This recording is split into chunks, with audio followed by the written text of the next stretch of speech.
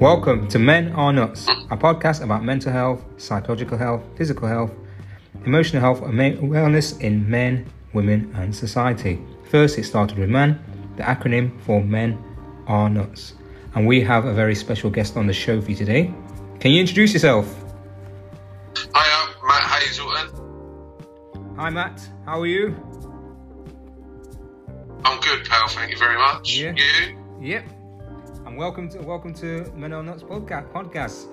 I know we've been back. I'm thoroughly looking forward to it. Yeah, we're back and forth today on talking to each other, and it's good to see you and the listeners out there.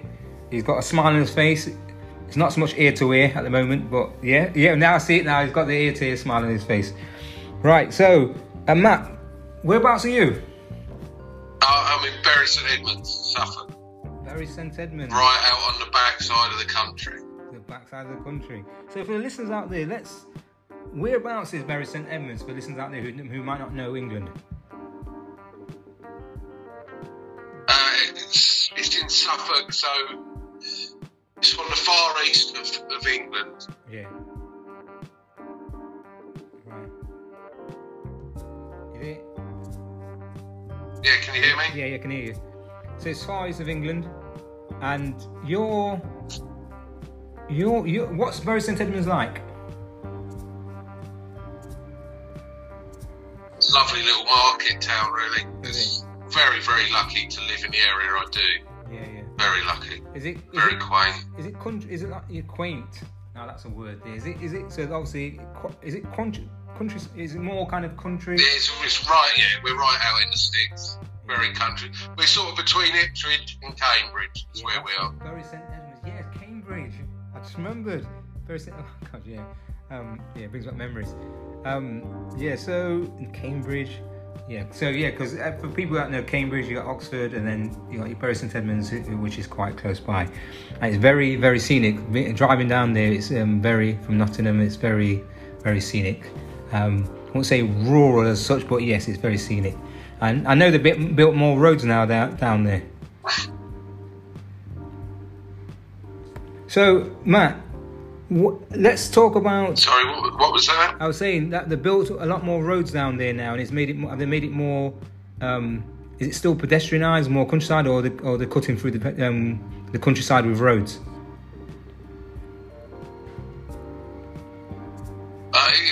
We've just done a big bit of work on the A14. There's pretty much one route in, one route out. Yeah. I remember it. One route in, one route out. So let's talk about. In fact, how have you been in this since this? It's 2020 again. We're in this times of the flu. And whatever you want to call it. How have you been since March and things like that? How's the country been? It's been quite a journey, really. It's been very up and down. Like it has for everyone, I think, you start worrying about work and money and all those sort of worries. And not seeing my family I couldn't see my mum for a long while. So all these things sort of start taking their toll. I'm very much a person who likes to be outdoors and doing stuff. So when we can do things and see our friends, go to the pub and go to football, I found it very, very hard. Very hard. I'm not going to lie about that. And it's been a very tricky time. Yeah. So there's times when you found it most difficult. Was you in work, or was you having to just literally lock down, or we'll call it lockdown, stay in? Yeah, well, the worst times was when we couldn't work. We had about 8 weeks off. Because I've got two areas of my working life. I've got my working life where I go out and talk about my personal experiences and stuff that led to a lot of my mental health problems. Yeah. And then I've got my groundwork side, small builder's side. Yeah. Which I can obviously carry on with. The talking, going out and talking has been totally stopped at the minute. Right. Okay. So Yeah, so at the height of it, it was, and it was a bit of a struggle for a lot of people because obviously it was a new thing, but just not it being a new thing, it's just being told that you have to, do this and stay in. Whereas a lot of where you're living in particularly, like you said, there's a lot of countryside, and you're able to get out on most days, and that must have been quite hard. Were you ever a person that did during those times cycling to get around? Because I know there were people start. No, I'm not really. You can't see my frame, but I wouldn't look too great on a bike. Yeah, I'm not really built for cycling. No, it's not my bag. Yeah. I just wanted. I've done a lot of walking with my dog and stuff like that. Yeah, that was because that's the reason why I asked is that because I know a lot of people in the UK took to cycling and as it's mad. It's round here. It's absolutely mad. It's like the Tour de France coming through the village. So let's talk about you and kind of your journey and you mentioned obviously the podcast about mental health and just really what's in fact let's talk about some of the work that you've been doing before we kind of get onto. Well, I after incident that happened within our family sort of business.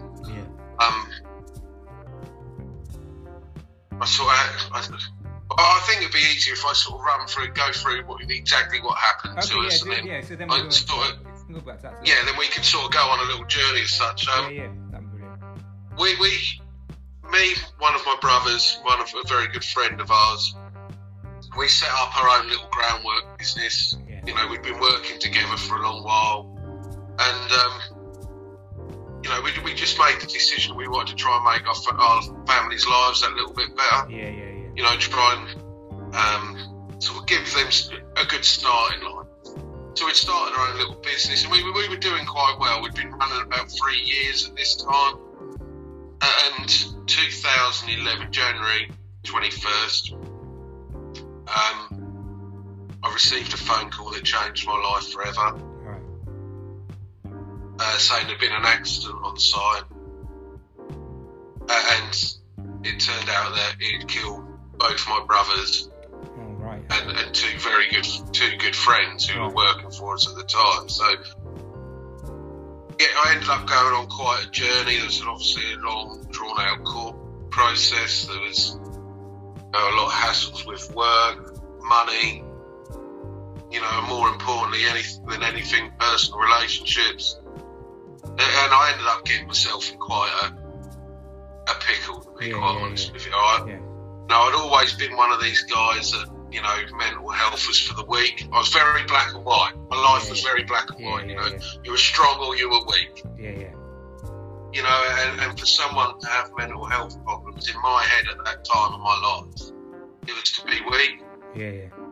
But everything caught up with me in the end, and it done me, and I tried to fight that. I tried to fight, but I'd always been someone who loved being out, who loved being at work. But all of a sudden I was not wanting to get out of bed, not wanting to see anyone, not wanting to speak to anyone. And I know it was I later got diagnosed with PTSD, but. I'd always been quite lucky in my life. I'd always been quite happy. Maybe be a bit angry from time to time.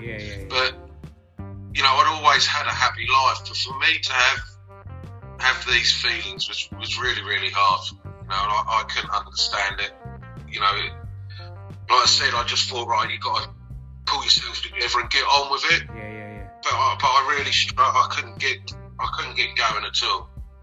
And I look back on everything now. After I've sort of come through the journey as such, and I really didn't realise quite how bad I was to it. It was, I wasn't nice to people around me. I was dismissive of everyone.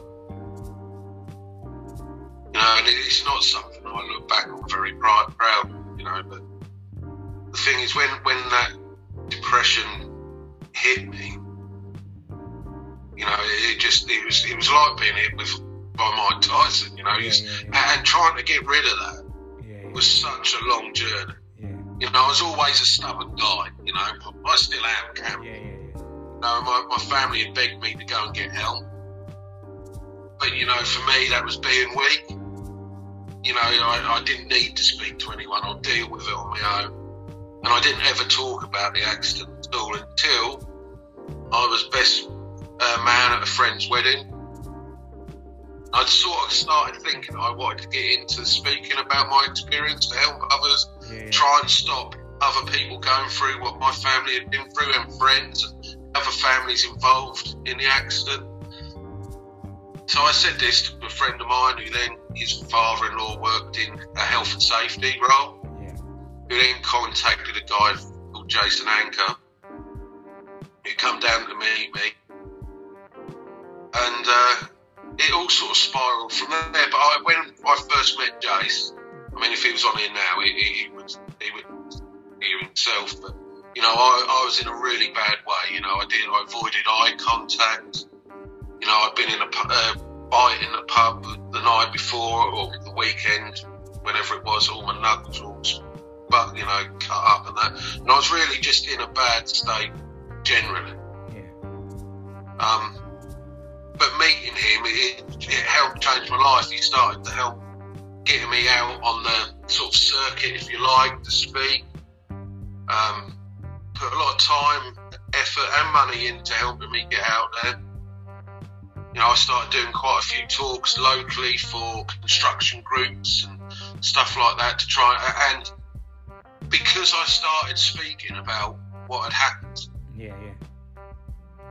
I then started to feel a bit better within myself. And as this just spiraled, you know, quickly I was all over the country, into Europe. You know, I won awards for it. I won the Rising Star in Health and Safety 2017. You know, all of a sudden the fog started clearing. You know, I could start to see my future again. You know, I was still a very difficult person to be around for my family and that, I think, if I'm to be honest. But in my head I started to clear and I started to feel a bit better, and I started to really enjoy going out and speaking and meeting people. You know, and slowly it started to turn my life around. You know, and had I not got into this, I can't tell you where I'd ended up, what would have happened to me, but for certain, getting into speaking and talking about my experience, talking about brothers, talking about my friends, you know, and actually just speaking about what actually happened, that's changed my life without a shadow of doubt. And so you know, I'm quite lucky now, like I say. So you've obviously been, that's a brief outline of the journey, and you managed to kind of turn things around. You've turned your life around, and I can feel you. I can feel that there's obviously there's going to be a lot of hurt and pain, and some of the things maybe still a lot of things there to get off your chest. And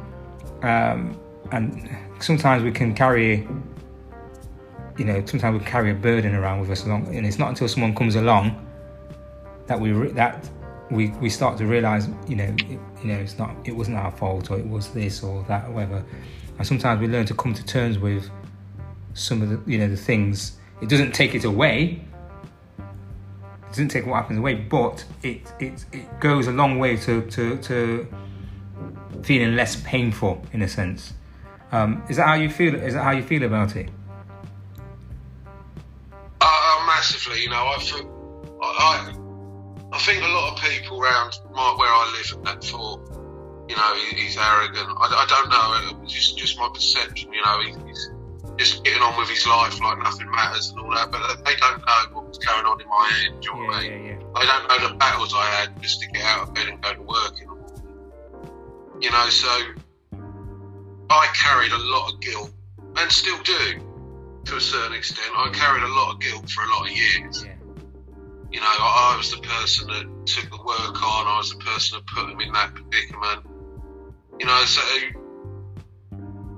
I do still carry the guilt about it. I do think it has started. I've started to learn to live with it better.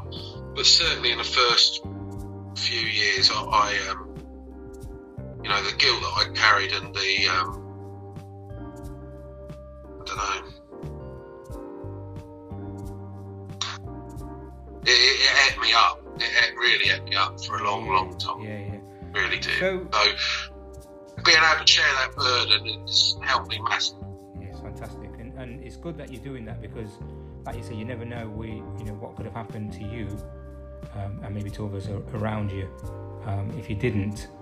And during that time,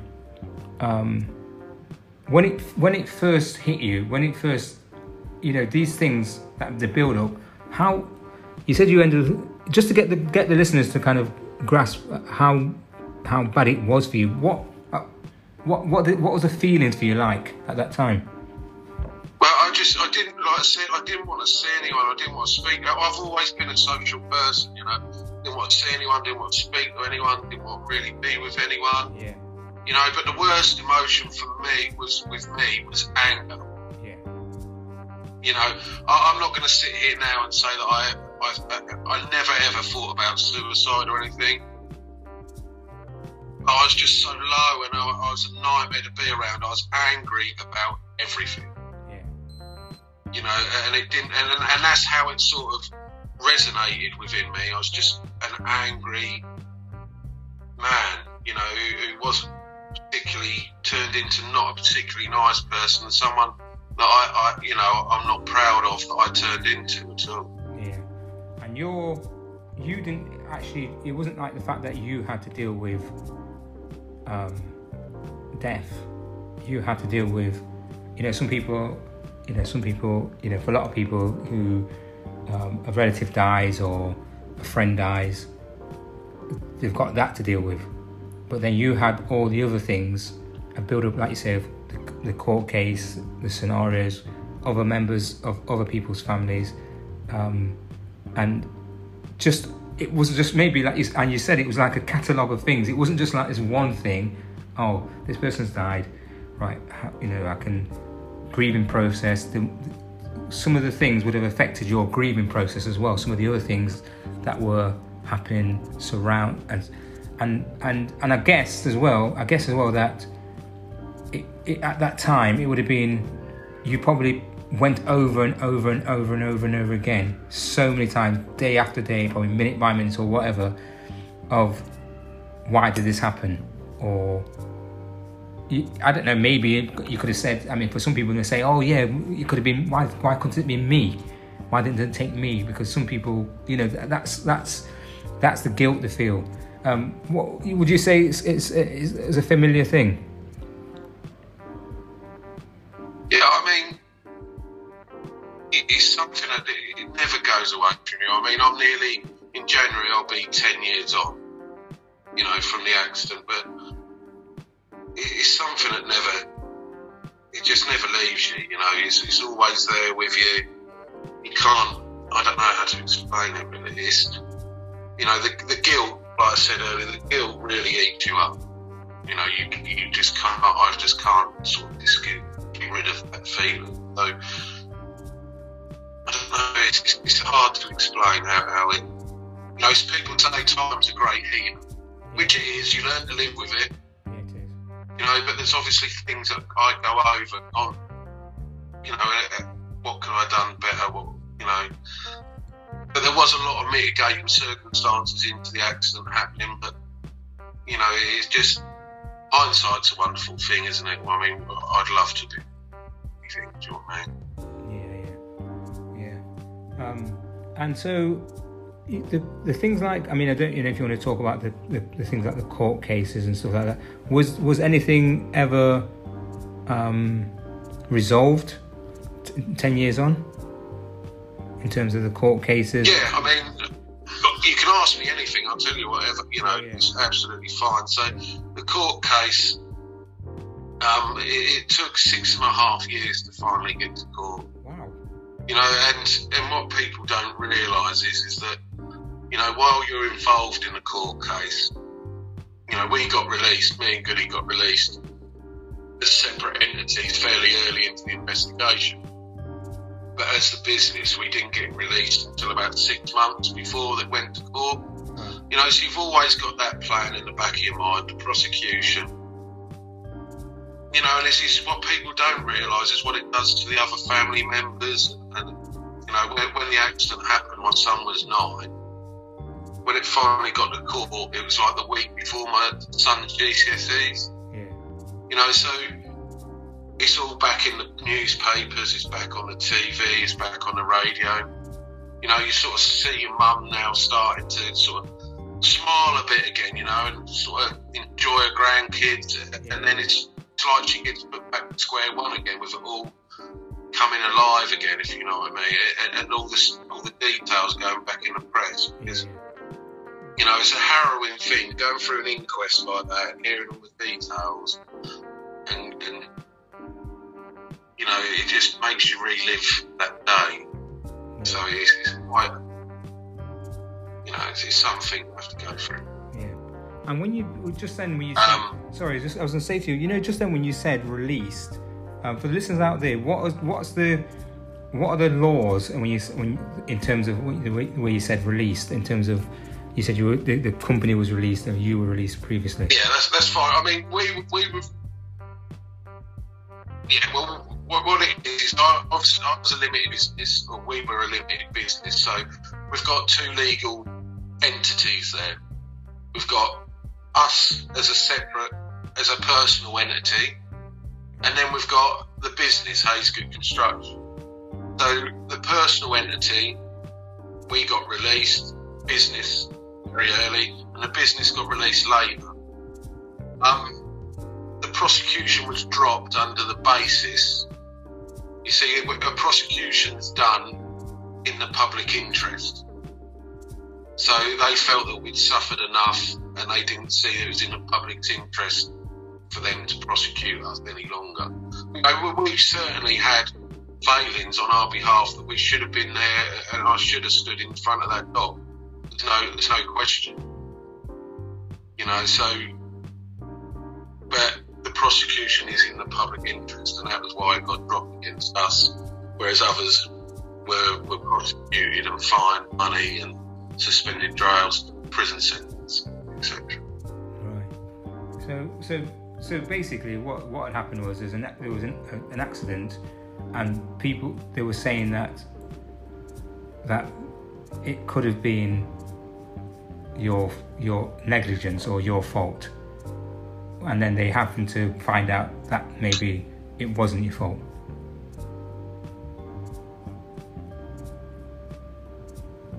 I think with ours, it was just such a, to pin the blame on one person would have been virtually impossible. You know, it wasn't really. It was a catalogue of failed systems, procedures that caused the actual accident to end up happening or incident. You know, so it would have been ridiculous in my opinion. You know, other people might have a different opinion to me, but I think to have blamed one person for our accident, you know, when there was an awful lot of people who had failings, and like I said, I had failings myself, and again, I have to live with that. You know, something else I have to live with, knowing that, you know, I failed them boys. Yeah. And I was going to take you back to just from your childhood and stuff. What were you like as a child and stuff growing up? Because I'm going to go. The reason why I'm asking that, because I'm going to go on something a bit, you know, to do with what you've been through. What were you like as a child growing up then? Yeah, I was quite I think I was quite a happy child. I mean, some of the people around here, around my way, would probably may not agree with that, but I thought I was quite a happy child. I loved my football. You know, I loved my football.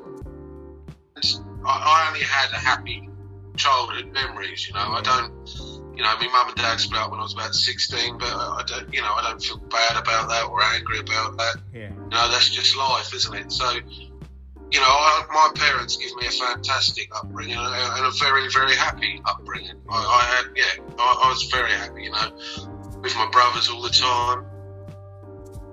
You know, it was great. My brother was also good. My brother was far better footballer than me, but you know, we just, our lives were football. My youngest brother wasn't quite so much, but that's what we were brought up around. You know, my dad was football mad. My mum, you know, followed Ipswich all over Europe.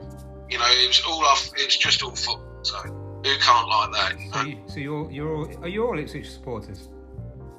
We're all massive Ipswich supporters, yeah. Right. Okay. Yeah.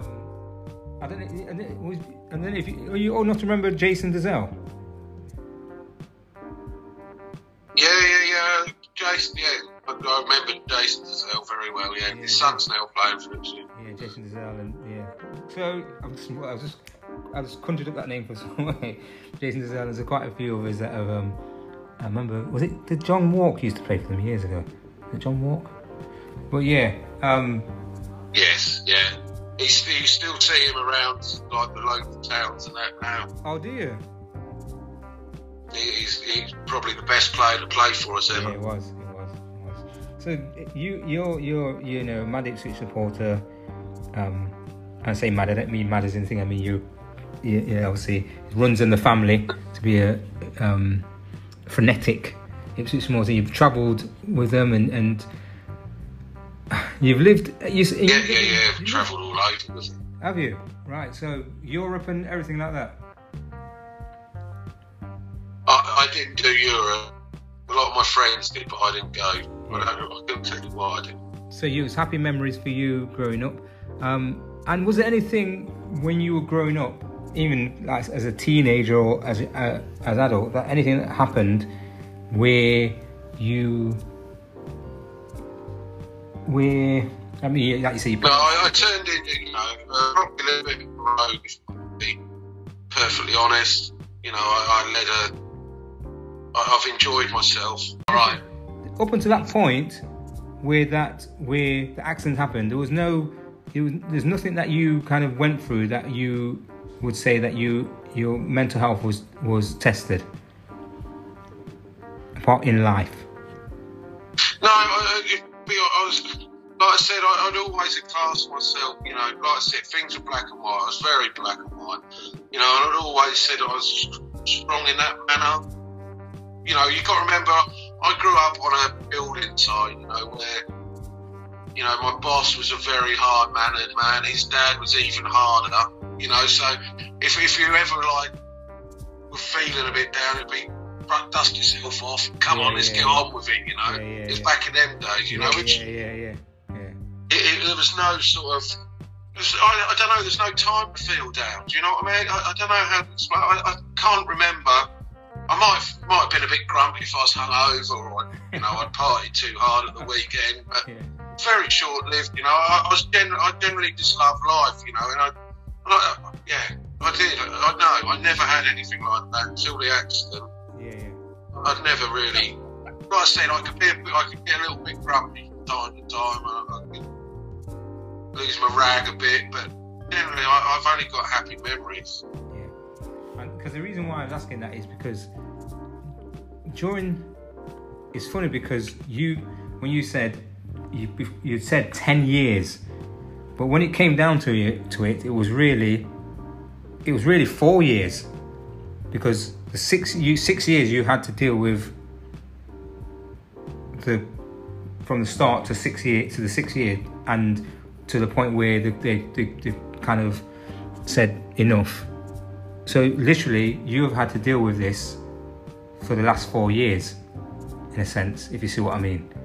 You've had to deal with it then for 6 years, but it was almost like a relief. It must have come as a relief to you after that 6th year, to the point of now 4 years. Now you can get on with your life. It's almost like you couldn't get on with your life before.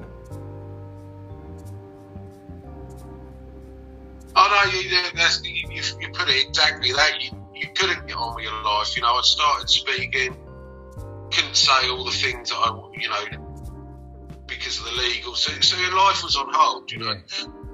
Business-wise, you know, I couldn't really run a proper business because I still had all that running over me, you know, and work was tough, you know, because I didn't enjoy it. You know, and I loved my work. I always loved my work, and I didn't enjoy my work no more. So it was incredibly tough. Yeah. But you know, when that did go, you know, I started working with my old boss again, and I regained my love for work again. You know, and that was a massive thing for me. Yeah. So you know, not having that love for work was quite a big problem for me. Yeah. And so your family, you've. At what point was there a point where you sort of said, you know, when you were saying that, you know, your thoughts of suicide and things like that, what stopped you then? What stopped you from doing that? I never ever had thoughts of suicide, never ever. You know, I struggled so badly to get, the bad thing with me, I'd always been a motivated, driven lad. Yeah. But I lost all my get up and go. I lost all my fight. I think the best way to describe me for a lot, I was so resilient. You know, nothing would ever beat me. Yeah. I'd always find a way around it. And I think that's one of my strengths as a person. Yeah, exactly. Yeah. But I'd lost that ability. You know, I just didn't care about anything, and that's. You know, that's. I just sunk to proper lows. You know, and like I say, the worst thing for me was anger. You know, especially if I'd had a drink, you know, I could be a bit of a nightmare. Yeah. So, yeah, they were the things. And probably the worst time, probably after about 4 years, is when I really had my head, you know, really, really bad. Yeah. 4 years after the accident. So were you drinking more heavily after that then? Was you know, obviously you would have liked to drink, but was you drinking a lot heavier after that, after the accident? Yeah, I was drinking. Yeah, I was drinking a lot. I also, you know, done quite a bit of drugs as well. Yeah. Which probably didn't help me. Didn't help my moods, probably neither. But the thing was, oblivion. You know, when I'd get hammered, it gave me that release from what was actually happening in my normal life. Yeah. It gave me, you know, for a few hours, I could get away from actually what was going on in my head every day. Yeah. It just gives me that release. So, you know, I did hit it probably too hard. Well, not probably, I did hit it too hard, but, you know, it did just give me that release and give me that time to enjoy myself and smile, you know, smile and sort of feel happy again, you know. Unfortunately, you know, that's the wrong place to be looking for your happiness. But, yeah, exactly, yeah, because... You know, it just is... Yeah, that's... But that was your way... Because what I was trying to get at before is some of the things that you would have done to help you cope with. 100%. You know, I did try and throw. You know, I did try and throw myself into work.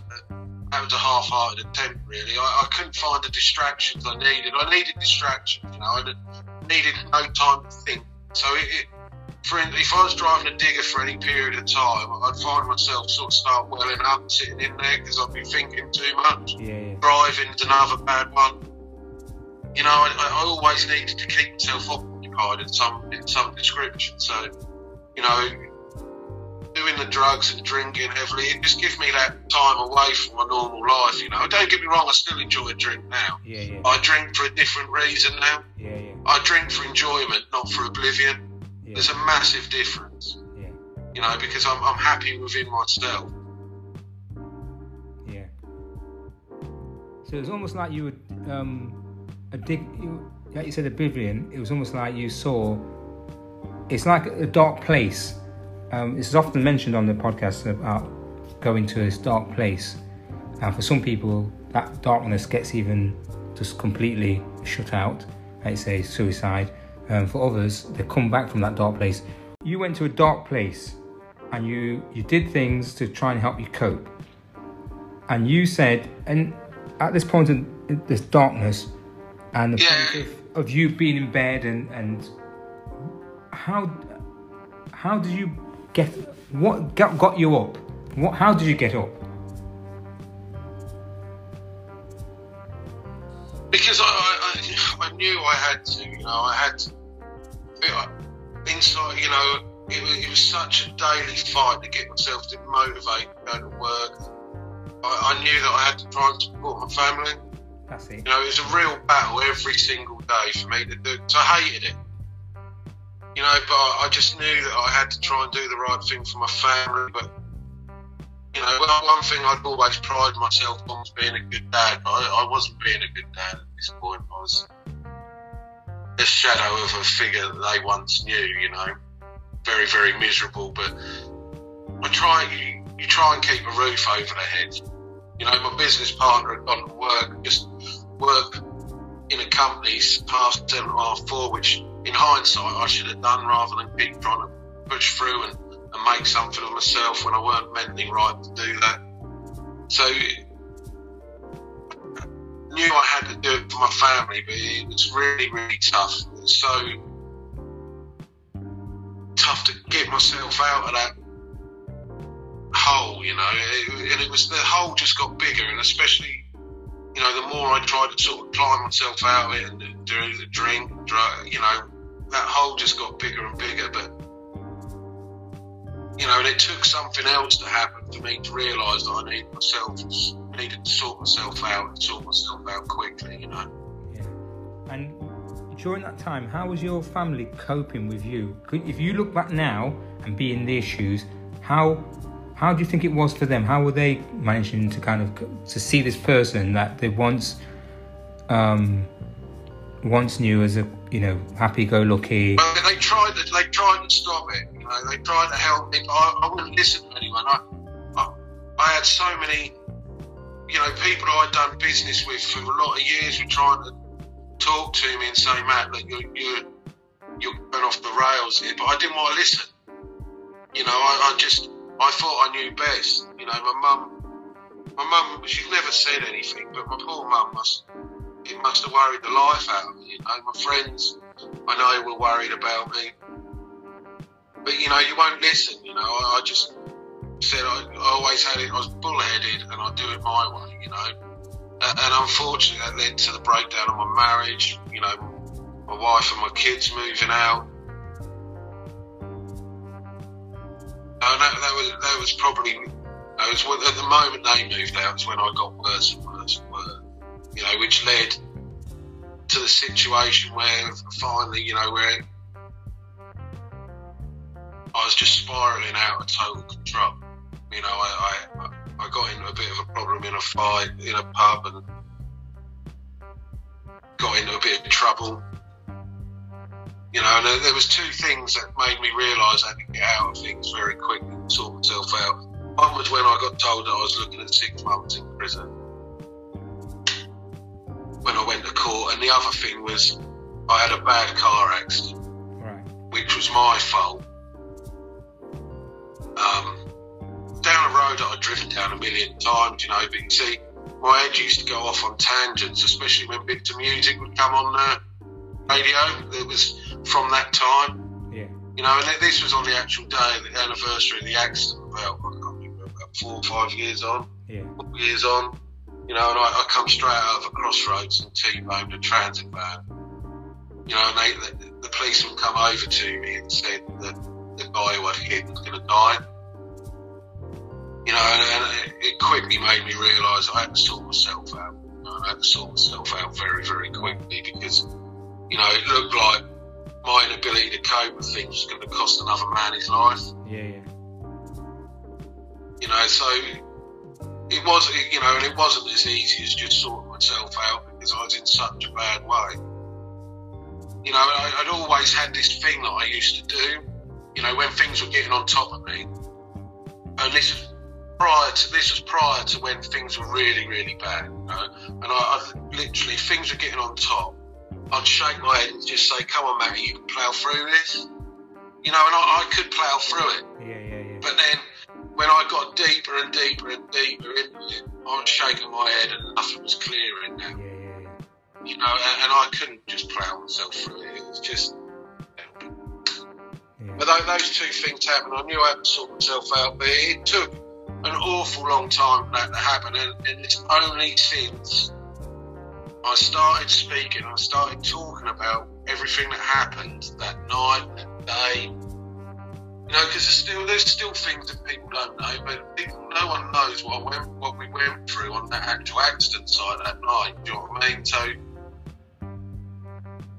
yeah, but I started talking about it with people, and that's when things started to get better. You know, shut up, dog. Sorry about that. No, don't worry about it. So yeah, that's where as soon as I started to speak to people about it, you know, and I started to learn some coping mechanisms to not let myself go back into that place. Yeah. You know, I really threw myself into going to the gym and losing weight for quite a bit of time because, you know, I'm naturally a big lad, you know, naturally about 18 and a half stone. Yeah. You know, but I got myself down to under 16 stone. I was fit. You know, I played football again. And, you know, them things really helped me start to get myself sorted alongside with the talking. And also now where I'd be stubborn and not speak to people when I'm feeling a bit like that. You know, I've now got friends in my phone that I will just ring, or just sometimes only just have to text them, you know. And just say I'm feeling, you know, I'm struggling a bit, you know, and I started to find my own coping mechanism. Yeah. You know, and I slowly started to find my way, so I don't go back into that way. But you know, I'm very, very lucky now that I've come through the other side, I believe, and I do have a very good life. Yeah. You know, I've got three lovely kids. You know, my oldest son works for me. My other two I've got to go and pick up in a minute, you know, go and have a roast at my mum's and go and pick my kids up in a few minutes, you know. So I'm a very, very lucky guy, you know. I came through the other side, and it took a long while, honestly. I would say it took me to probably year 9 after the accident to actually, one, come to terms with everything that had happened, 2, to accept what had happened. You know, and 3, to realise, you know, that I still had a life to live. I still people that, you know, people that's depending on you. Yeah, depending on me, and there was people I let down. You know, I can't ever go back and right all the wrongs that I done. I can't do that. I wish that I could do. I can't do that, but you know, so some relationships have broke down forever.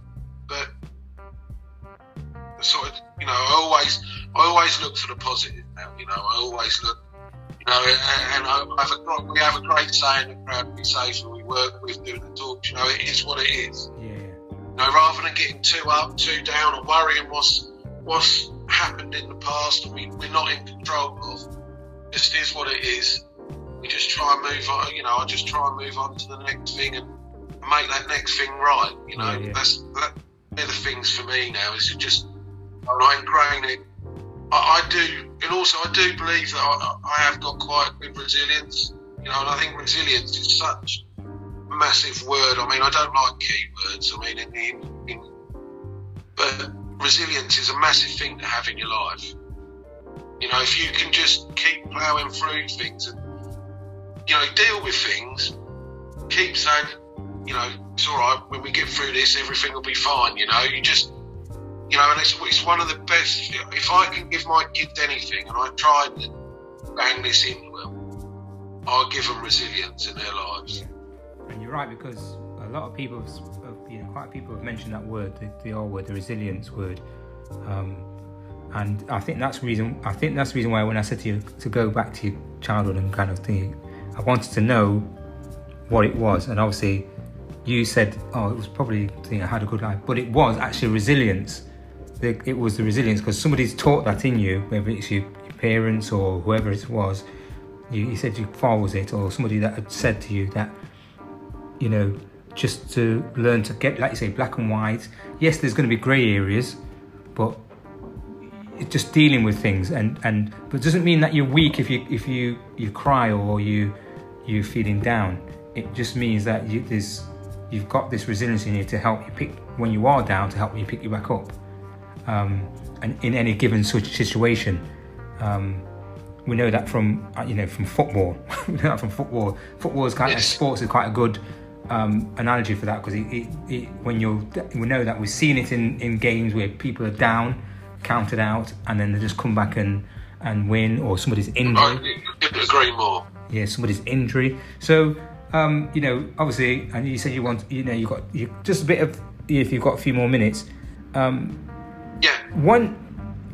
That moment when when those things happen, I just want you to tell the listeners what was that moment. What was that? It's like I call it the light bulb moment. When was that moment when you just said, you know what? I know you had the accident, and did somebody convince you of the moment, or did you just say, you know what, I've got to do something about this? No. The thing with my personality is, if people tell me, I won't do. Yeah. Do you know what I mean? I suppose I'm a funny character, but if people said to me, you've got to sort yourself out, I'd have just, I won't use the word, but I'd have told them to off, Yeah. It was my realisation what I had done to everyone around me, or anyone that was coming within my life. I was a big wrecking ball going through people's lives and smashing them bits. Yeah. And that's not a healthy thing to do to people. Yeah, let alone yourself. I was going to say that to innocent people. I was going to say that you recognise that. Then you actually, for some people, they don't recognise, and this is what I think. That's what I'm kind of getting from you, is that you actually, although you was out of control, in words to that effect, you kind of understood that at that point, you know what, all these things are happening, and these things are happening, and some of them is out of my control, some of them are in my control. I need to get control of my life. Yeah, I did, but it took a long while. It took for too many incidents, and it also took for me to cause an awful lot of upset to people who didn't deserve it. Yeah. And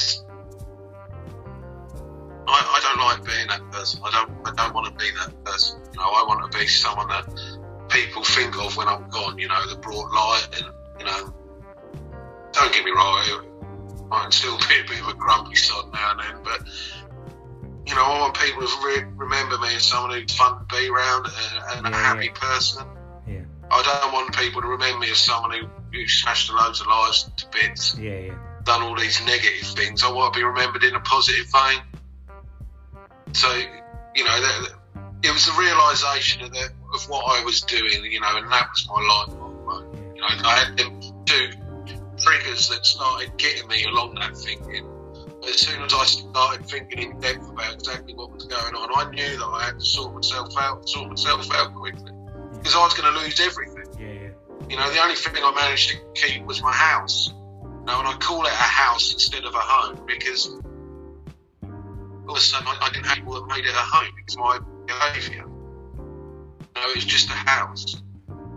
So, all those things were like wake-up moments, really. Another question as well. When were you diagnosed, or with bipolar, or was it something that just did you go to the doctors? At what point did you say, I'm going to go to see this person? No, not bipolar. PTSD. Yeah, PTSD. Yeah. PTSD. I say diagnosed. I was told when I went to the doctors one time, when I was feeling a bit, I sort of got forced into going against my own will, if you like. They said, because obviously it was a local GP who sort of knew everything that had happened and that, and he said that you almost certainly have PTSD. Right. I never followed it up. I just thought, I'll deal with this on my own, So that's what I've done eventually. Right, fantastic. So let's talk about, you've got your family back. Things are really, really looking. Yeah, I could never sort it out with my ex-wife again, unfortunately. There's but me and my kids are all close. you know, we spend a lot of time together. Kerry Ann and the kids still live in the village, so I'm no more than 3 minutes away from them. Yeah. So, you know, me and her get on well, probably better than when we were together. You know, she's a great mum to my kids. They're very lucky. And, you know, I don't know if you'd call it a girlfriend at 42 years old. I don't know what the term is. But got myself a new partner, you know. Partner sounds wrong as well. I never know what to say. I say girlfriend, you know. And things are moving, you know. I wouldn't. If I was you, Matt, I'd put a ring on that finger and sit and then say your wife. No, that's another story altogether. You know, my life's generally good, work good. You know, prior to COVID, the talking side of my life was amazing. Yeah. You know, I was out doing it and just meeting people and having fun. You know, going out with them and I was just having loads of fun. You know, so you know, I'm very lucky. I've got a good life. Yeah. So you're enjoying life at the moment. So what are some of the things that you're doing? You work. You've got your work. What are some of the you walking your dog? I heard your dog in the background there. What other things do you do to kind of keep yourself fit mentally and physically? I love my carp fishing. Yeah, I do a lot of fishing, which I love. It's a bit of time on my own or with the dog. Yeah. You know, and you get time to think. So I love my carp fishing. Do that a lot. Yeah. I haven't been to the gym as much as I used to. But I just generally feel so. I go fishing. Football's a massive thing in my life. Yeah. You know, I struggle with it a bit now because I can't really get into it. No fans mates. Oh yeah, no. It's a struggle without it. But, you know, football. I still go watch my plays for. I'll go watch Bury Town or Stowe Town. You know, so I still go and watch plenty of football. Go walks with the dog, do stuff with my kids. You know, it makes me happy. Yeah. You know, being with my kids, I absolutely love. Yeah. And how you've also got a good circle of friends now. And you know, some of the coping mechanisms that we always mention on the show is things like family. How family has been so important to a lot of people, and just opening up and speaking to people, because obviously you would have spoken to people about some of the things you've gone through, and even now you're speaking. It's always been quite hard though for me to open up to my family though, because I don't, you know, they were going through enough. They didn't need me burdened, you know. Yeah. With what was going on in my head, do you know what I mean? For my mum to lose 2 sons, she didn't even know a third was on the verge of a breakdown, you know. So I sort of hid everything from my family as much as been speaking. They can probably see it, but I didn't want to burden my family. You know, my friends have been amazing. You know, I've got an amazing set of friends, and then, you know, they'll be surprised when they hear me say I don't really talk in that manner that much to them. But you know, they've been fantastic. They're, you know, a massive support to me. My friends, my friends have just been amazing. But you've got to remember that all the lads, especially 3 of them in particular, come out of the same friend circle. So we all had to live it all together, you know. Yeah. And there was a big group of people to, you know, it wasn't just me. You know, one of those other lads who died, his brother's still one of my best friends to this day, you know. So it was a very, very difficult time for this area. You know, most people around this way remember where they were when it happened. So, you know, it was a massive, massive thing, and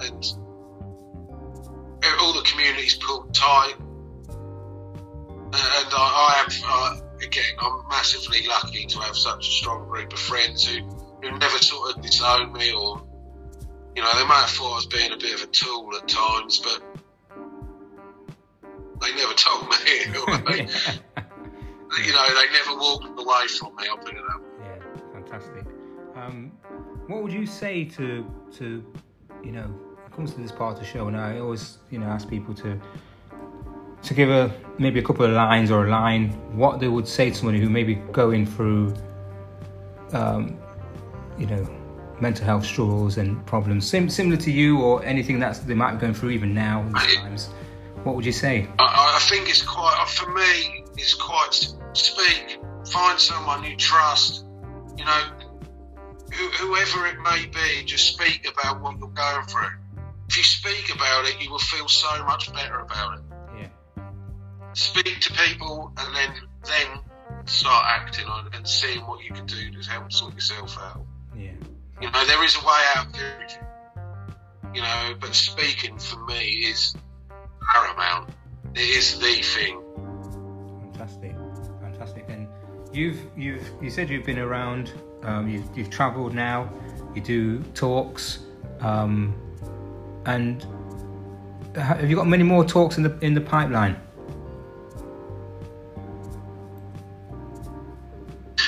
Because of COVID, it's knocked it all a bit. We're now trying to put everything online, so I've got all good computer equipment and backgrounds and everything, so we can do it online. Which I was very pessimistic about. You know, I really didn't know if I wanted to do it, but I love being out, seeing people face to face, meeting people. Yeah. You know, I love that. Yeah. But actually, you know, it does actually work online a lot better than I thought it would. So I've had 2 this month. There's nothing else in the pipeline at the minute till January, and then next year I've got quite a bit booked up. All dependent on what we enter in the next few months. So it's a bit hit and miss. You know, I had such a busy year planned through Proud to Be Safe. You know, we had so much planned. Yeah. You know, it is what it is. You know, it is what it is. You know, I'm still here. I've got work in my other life, you know, in my groundwork business. You know, so, and I'll get by. It's what I do. I always do, you know. Yeah. I always get by. I always find a way. So Are you accessible for people to? It is what it is. Are you accessible for people to come and speak to you and you know, whether it's social media or where somebody may want help and maybe want to have a... Yeah, I mean, no, that's fine. I mean, LinkedIn is the best. You know, LinkedIn's magnificent. I absolutely love it. Yeah. For my talking life, especially, you can get hold of me on there. But you can find me at Swayze78 on Twitter, Matt Hazelton on Facebook. I've got an Instagram account, but that's a bit too new for me. You know, I'm struggling with that still. But Yeah. but I am about, you know, if anyone did want to find me on any of those formats. Yeah, fantastic. And it's been great speaking to you. I mean, I know, you know. And you, thank you so much. No, it's been a pleasure, and you, I can clearly see there's, you know, when I could feel your pain. Honestly, I could feel it. You know, because you know, I've been through things myself, and yeah, you know, I lost my brother at a young age, and been through things as I've grown up. So yeah, it's been good talking to you, and just I could see you, the pain, and you know, obviously things never go away, but all we can do is hope that things get better, and that's what you've done. You've made things get better. You've got a strong family. You've got friends, you've got, and then the community, and I think that's what it boils down to, is having if people could have a community of people around them, then when something happens, they know that there's somebody they can turn to, and everybody comes together, and you seem to have a good absolutely community. So yeah, absolutely correct. And I'd like to say thank you for coming on, and last thing, how are Ipswich doing? Well, we were flying, but typical Ipswich style, we've started to lose a few, but, you know, again, it is what it is. There was a thing come out today, actually, that the local newspaper done, a celebration of when we got promoted in 2000, you know, at Wembley, the playoffs. And you watch that and you listen to some of the ex-players like James Goldcroft, Kieran Dyer, Matt Holland, David Johnson, Marcus Stewart, you know, Tony Mowbray, Mark Venus, you know, and you see the emotion of these guys speaking, you know, and it actually choked me up a bit, you know. You see at the end of it, them talking about Ipswich Town Football Club and Tony Mowbray, you know, big, rough, tough centre half, you know, wells up. I mean, there's other reasons why he wells up as well. And then Marcus Stewart do the same, you know, and you just realise what a special time Ipswich was and how much that we would love to go back to some times like that, you know. It's, unfortunately, Ipswich seems to be a club that's in a very, very deep hole at the minute, you know, and hopefully they'll find the light and find the way out of it, and we can all enjoy it again. Yeah, definitely. And I'd say thank you for coming on and talking, and you know, if at any point that you feel you want to just let off some steam or something, or just have a chat, you know, we can do that, even do that as an episode if you wanted to, where you just talked about and a rant. And it'd be brilliant. And also to promote your talks as well, that'd be brilliant. Yeah, no, I'd really like to come back on. Yeah, definitely. And we can probably talk. I've really enjoyed it. Yep. All right, then I'll leave you with that, everyone. Yeah, I better get off and get my kids and go and have my roast dinner at your mum's now. Roast dinner at your mum's. Say hello to everyone for me, and that I will do. Was Men Are Nuts. Speak to you soon.